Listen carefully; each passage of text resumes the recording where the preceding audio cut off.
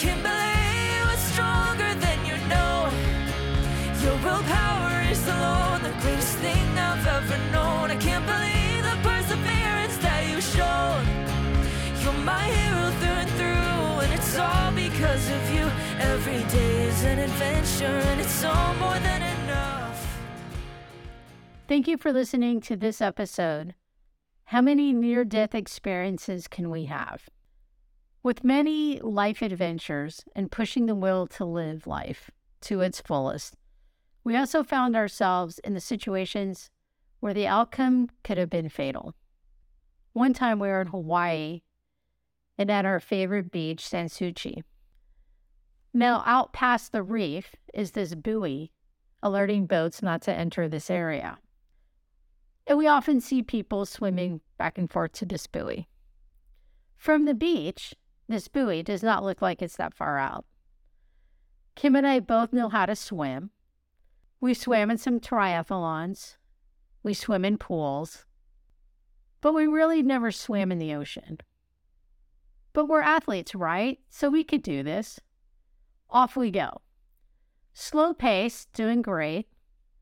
Swimming along, I'm looking at the ocean floor. It's getting deeper. Seeing all the reefs, the fishes. I pop my head up to realize that we're not even halfway there. Crap. So I change strokes and keep going. We finally reach the buoy. I'm hanging on to it. Kim's hanging on to it. And my arms and body are just exhausted. When you're on the buoy looking back at the shore, it's a long way. I asked Kim how she was doing, and she said she was exhausted as well. So we decided that we would backstroke first, because it's more kicking, and try to rest our arms, then switch strokes after a few minutes, and that we would take our time so we can make it back safely. Off we go, heading back to the beach, backstroking it. We only go a few yards, which felt like a mile, when some of the waves were crashing on us. And in the backstroke position, we couldn't duck under them. So we were just taking water in the face. Once we come up from the wave, we're both disoriented, no doubt, probably flailing around. And that's when I see a jet ski heading right for us. The lifeguard on the jet ski puts us on this mat that's hanging on the back, and he politely said, "Ladies, I think you need some help." To which we humbly said, "Yes, we do, and thank you." He brought us back to the shore, and embarrassed, we collapsed on our towels and then just started giggling. I mean, what were we thinking? Then there was this time we were caught in the fire. Kim and I had just spent Thanksgiving at my brother's house in Bishop. We merged off the 395 onto the 15 near Hesperia and noticed the brown sky from the smoke.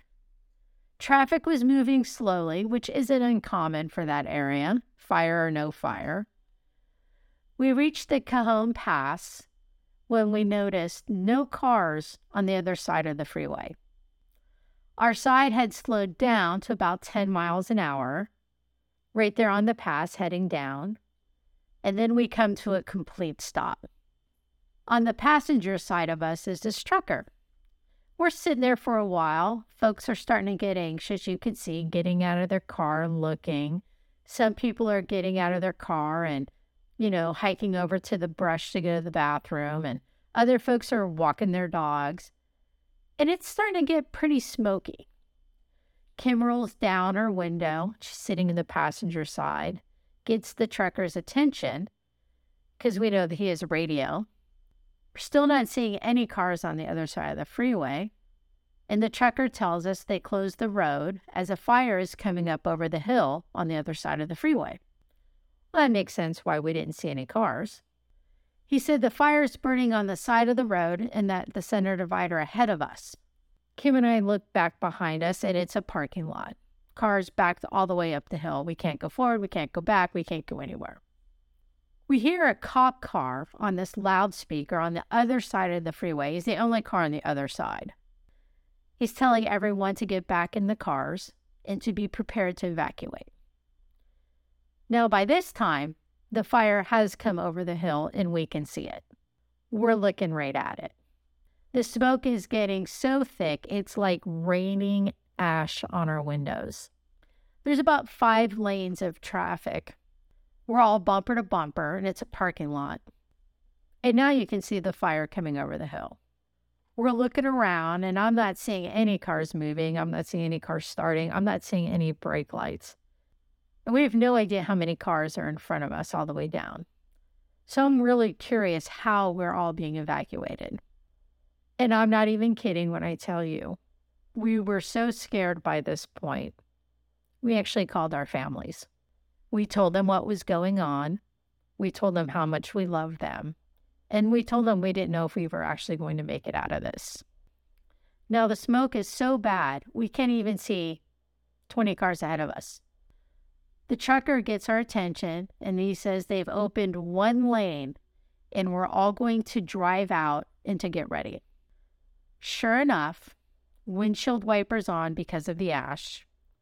Not seeing more than, at this point, was probably 20 feet in front of us. Just all you saw were the brake lights, cars' brake lights from everyone hitting their brakes. We all sort of funneled into 1 lane, merging into the center lane of the 5 lanes, and start heading down the Cajon Pass. And as we're moving, the center divider is on fire. The empty lanes on the other side of us, that whole side is on fire. And then the fire had this time jumped over, now was on our side. The hill was on fire. It's a very surreal experience, honestly, just like in the movies. When you're driving with flames on both sides of you, heavy smoke, only seeing the brake lights. And we made it through, shaking, scared to death. I mean, white as a sheet. My hands from the steering wheel were like white-knuckled. I was gripping the steering wheel so fast. It was a very surreal experience. And of course, we did call our families as soon as we made it through the pass.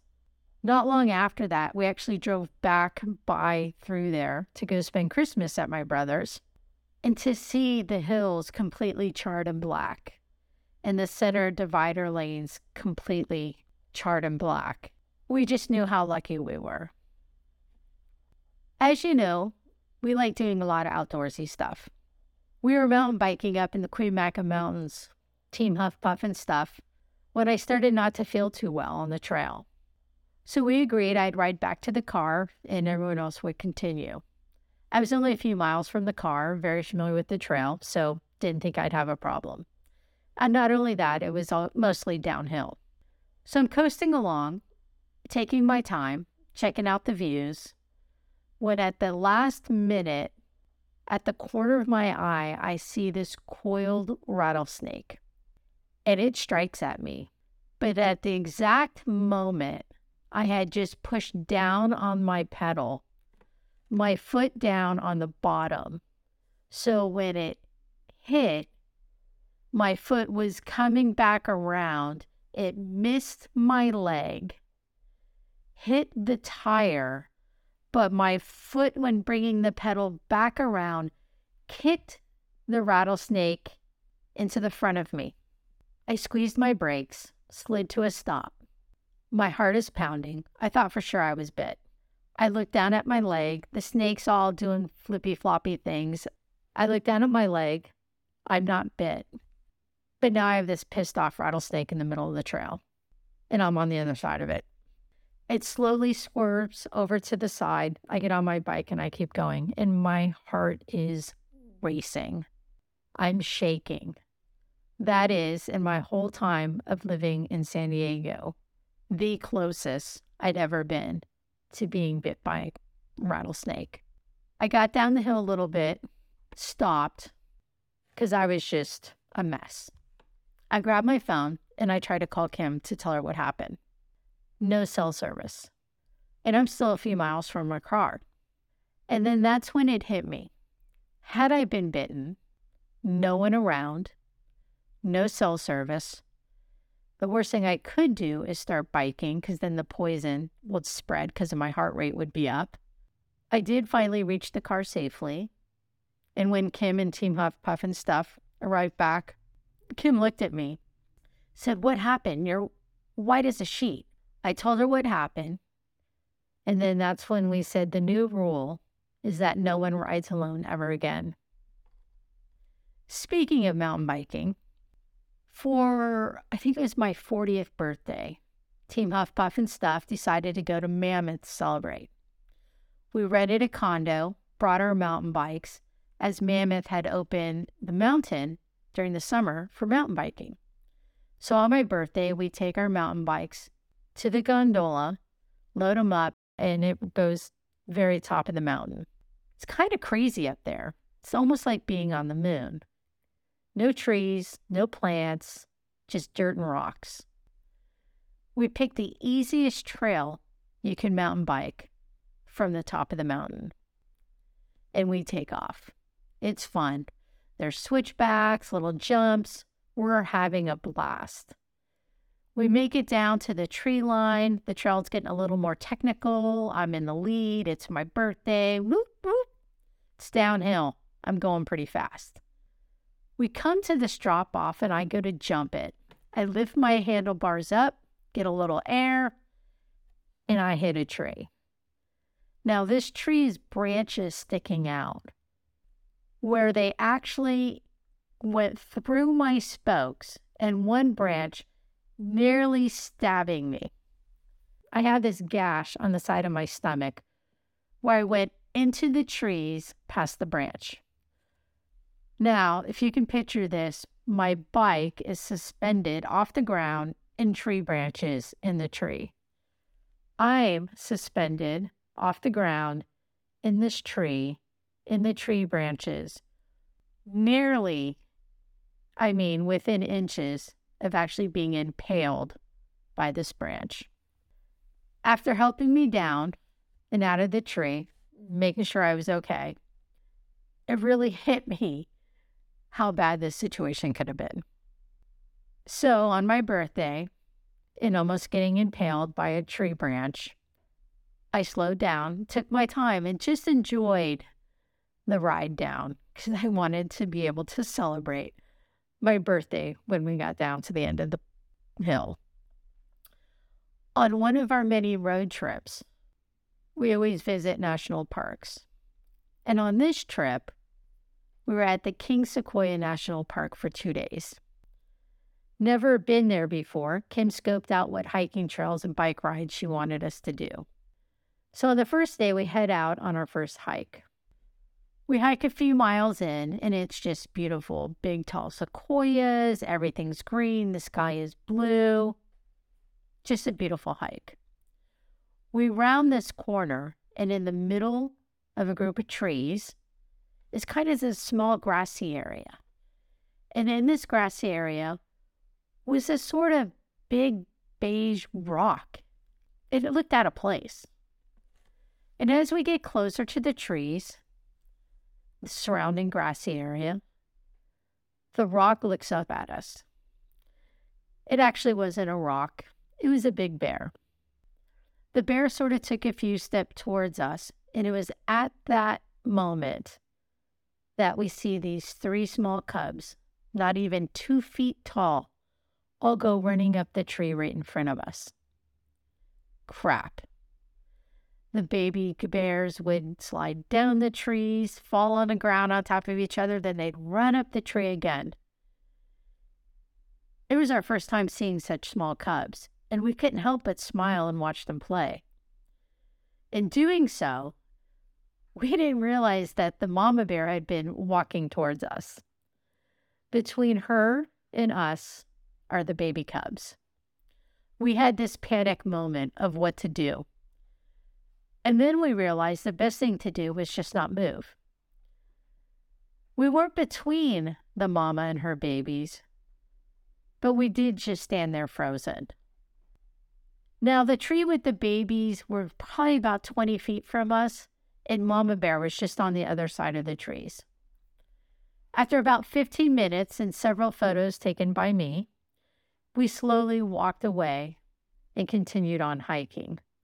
The Mama Bear followed us for about 10 feet or so, and then stopped, went back to the grass, and we continued our hike. I thought that would be the closest we would ever come to a bear. But I was wrong. On that same hike, a few miles later down the trail, we round this tree, and as we round it, literally next to the tree in the bush, eating berries, was the biggest bear I'd ever seen in person. And it was only a few feet away from us. We literally walked up on it. The bear stopped, turned its head towards us. We stopped, but were shaking. I was in front of Kim, so closest to the bear. After what seemed like hours, and we stared at the bear, and the bear stared at us, the bear turned its head back to the bush of berries, started eating. What do? We knew the end of the trail was not far ahead and really didn't want to go back by Mama and her babies. So we slowly walked by the bear, talking to it. That's right. We were like, "Hi, nice bear. Hope you're enjoying your lunch, nice bear." And we just slowly walked by it, talking to it. And once we were out of sight, Kim and I arrived safely back at the van. Kim started a list of items needed for the trips. First on the list, bear spray. You would think that we'd learned our lesson with wild animals in the wild, but no. We were in Alaska and wanted to go on a hike. And there are signs everywhere about the dangers of a moose. The trail we were going on was a popular trail, so we felt pretty safe. There's a road with cars about 50 feet away, so not too rural of a trail. Could see the vehicles, kind of paralleled. So off we went on the hike. And this trail is beautiful. We're a few miles in, and once again, we round this corner. We see a moose. Now, I've never seen a moose in person. So how do we know if it's a baby moose or a mama moose? I mean, the thing was bigger than a horse. It looked at us. We froze in place. How did we figure out it was a baby moose? Well, when the mama moose walked out of the bushes next to it. I mean, this thing was like the size of an elephant. Now we're in trouble. Unbeknownst to us, a car can see what was happening and stopped. We hear this man yelling over to us, "Walk to my car slowly." We walked to his car slowly, Mama Moose following us a bit. He said, "Stay on my side of the car." So now between the moose and us is this car. He starts driving slowly, us walking next to it, and the moose, staring us down, starts walking. We go about a half mile, and the moose stops. And the guy says to us, "You're going to be okay now if you want to walk back up to the trail." And Kim and I looked at each other and were like, "We're good. How do you get back to the parking lot?" Kim and I planned this big 2-week national park tour, hitting several national parks. The night before, I loaded up the van and parked it on the street. In the morning, I connected our third vehicle to the back. It was a hectic morning, getting everything ready, the dogs ready, Kim ready. We're driving along the freeway, cruising along, and Kim gets up as she hears water bottles in the back kind of clinking. Kim moves them around and says, "It's really vibrating back there." She sits back down, puts on her seatbelt, and within minutes, we hear this loud pop. The van jerks and pulls me over 2 lanes, about to head into this ditch. I correct the steering wheel, but I have no traction. We swerve 2 lanes to the right. I look out the review. I see sparks flying. We smell smoke. Stuff's coming in the back. The dogs are barking. The van skids literally to a stop on the side of the road. Our hearts stop racing, shaking, seeing smoke. Is there on fire? We realize we're okay. Get up, no fire. Figure out where the smoke's coming from, not seeing any flames. I go outside the van. The back tire was completely gone. It was just rim. No fire. But underneath van, where the tanks are, the hoses, all that, completely gone. We look down the freeway, and for about what looks like a quarter of a mile are our tanks, hoses, pieces of tire, everything, all on the road. We were lucky, though, very lucky. We were towing the Jeep behind us. And I honestly think that is what saved us from tipping over into the ditch. And to think just moments before that, Kim was standing up in the back of the van fixing the water bottles. It was very close. The one that affected me the most and changed my life forever is when Kim physically saved my life. We had just done a big hike and picked up dinner on the way home. I ordered a side of French fries for us to share. This was the type of French fry where it's called a steak cut French fry. They're much bigger and thicker. We sat down to eat, and after eating my salad, I grabbed the French fry. After chewing it, I went to swallow, and it got stuck in my throat. I sipped some water to see if it would go down, and it didn't. I started hitting my chest and jumping up and down to see if it would pass, and it didn't. Kim yells, "Are you choking?" I'm nodding yes. She comes behind me to do the Heimlich, and she's doing it, from behind. Nothing's coming out. I'm trying to grasp for air and nothing. It's hard to explain. But I start to feel my eyes starting to close, like I'm dying.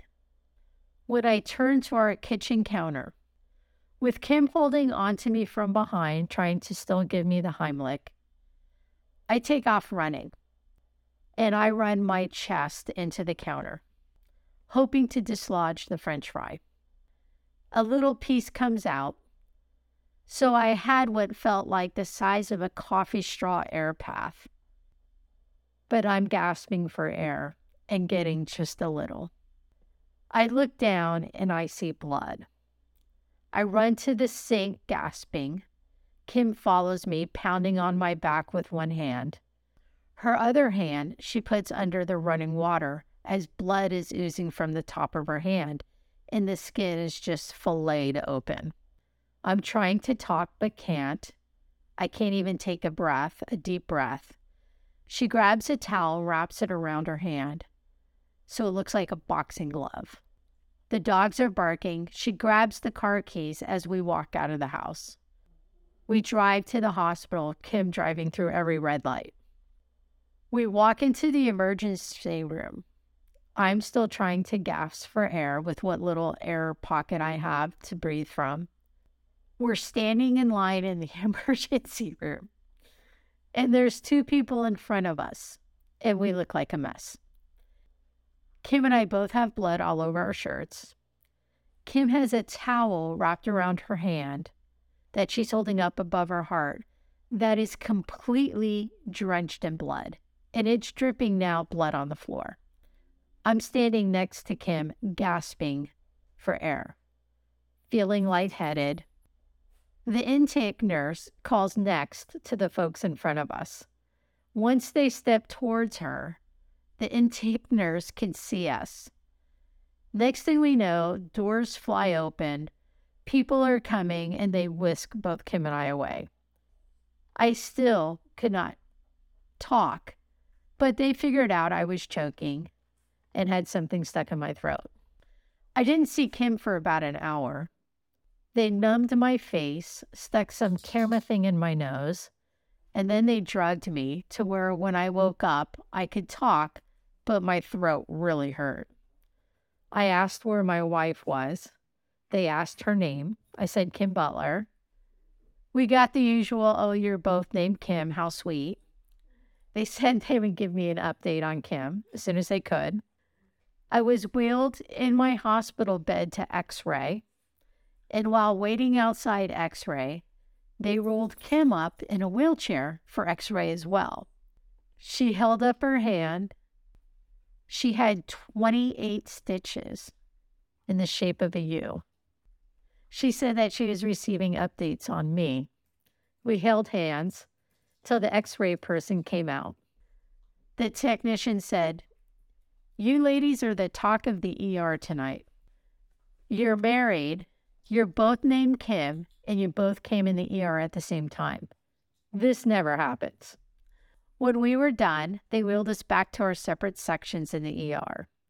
They wanted to run more tests on me, so I was there much longer. When Kim was finished up, she came to my room. Then after a while, we were both released and went home. As we opened the front door, it looked like a crime scene. Blood on the counter, blood on the floor, smeared blood on the walls, bloody towels in the sink, and to top it all off, the dogs walking through it now, bloody paw prints all over the house. I actually had PTSD for a bit, not being able to sleep, kind of reliving that choking feeling. I was afraid to eat again. Since then, though, I eat smaller portions, I chew longer. I've never eaten a steak fry again. And I'm typically the last person to finish eating.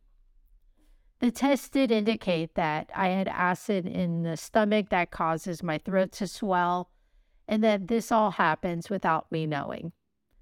I didn't feel any pain or any acid indigestion, so I actually have no idea when this happens. And because of that, I take this pill now every day, and since then, I've never had another choking accident. Kim's hand healed up, but it left a U-shaped scar on the top of her hand. Kim saved my life that day. Thank you so much for listening. Please subscribe to the show if you like it. Recommend it to your friends who may need a laugh, some motivation, or just want to hear about our love story.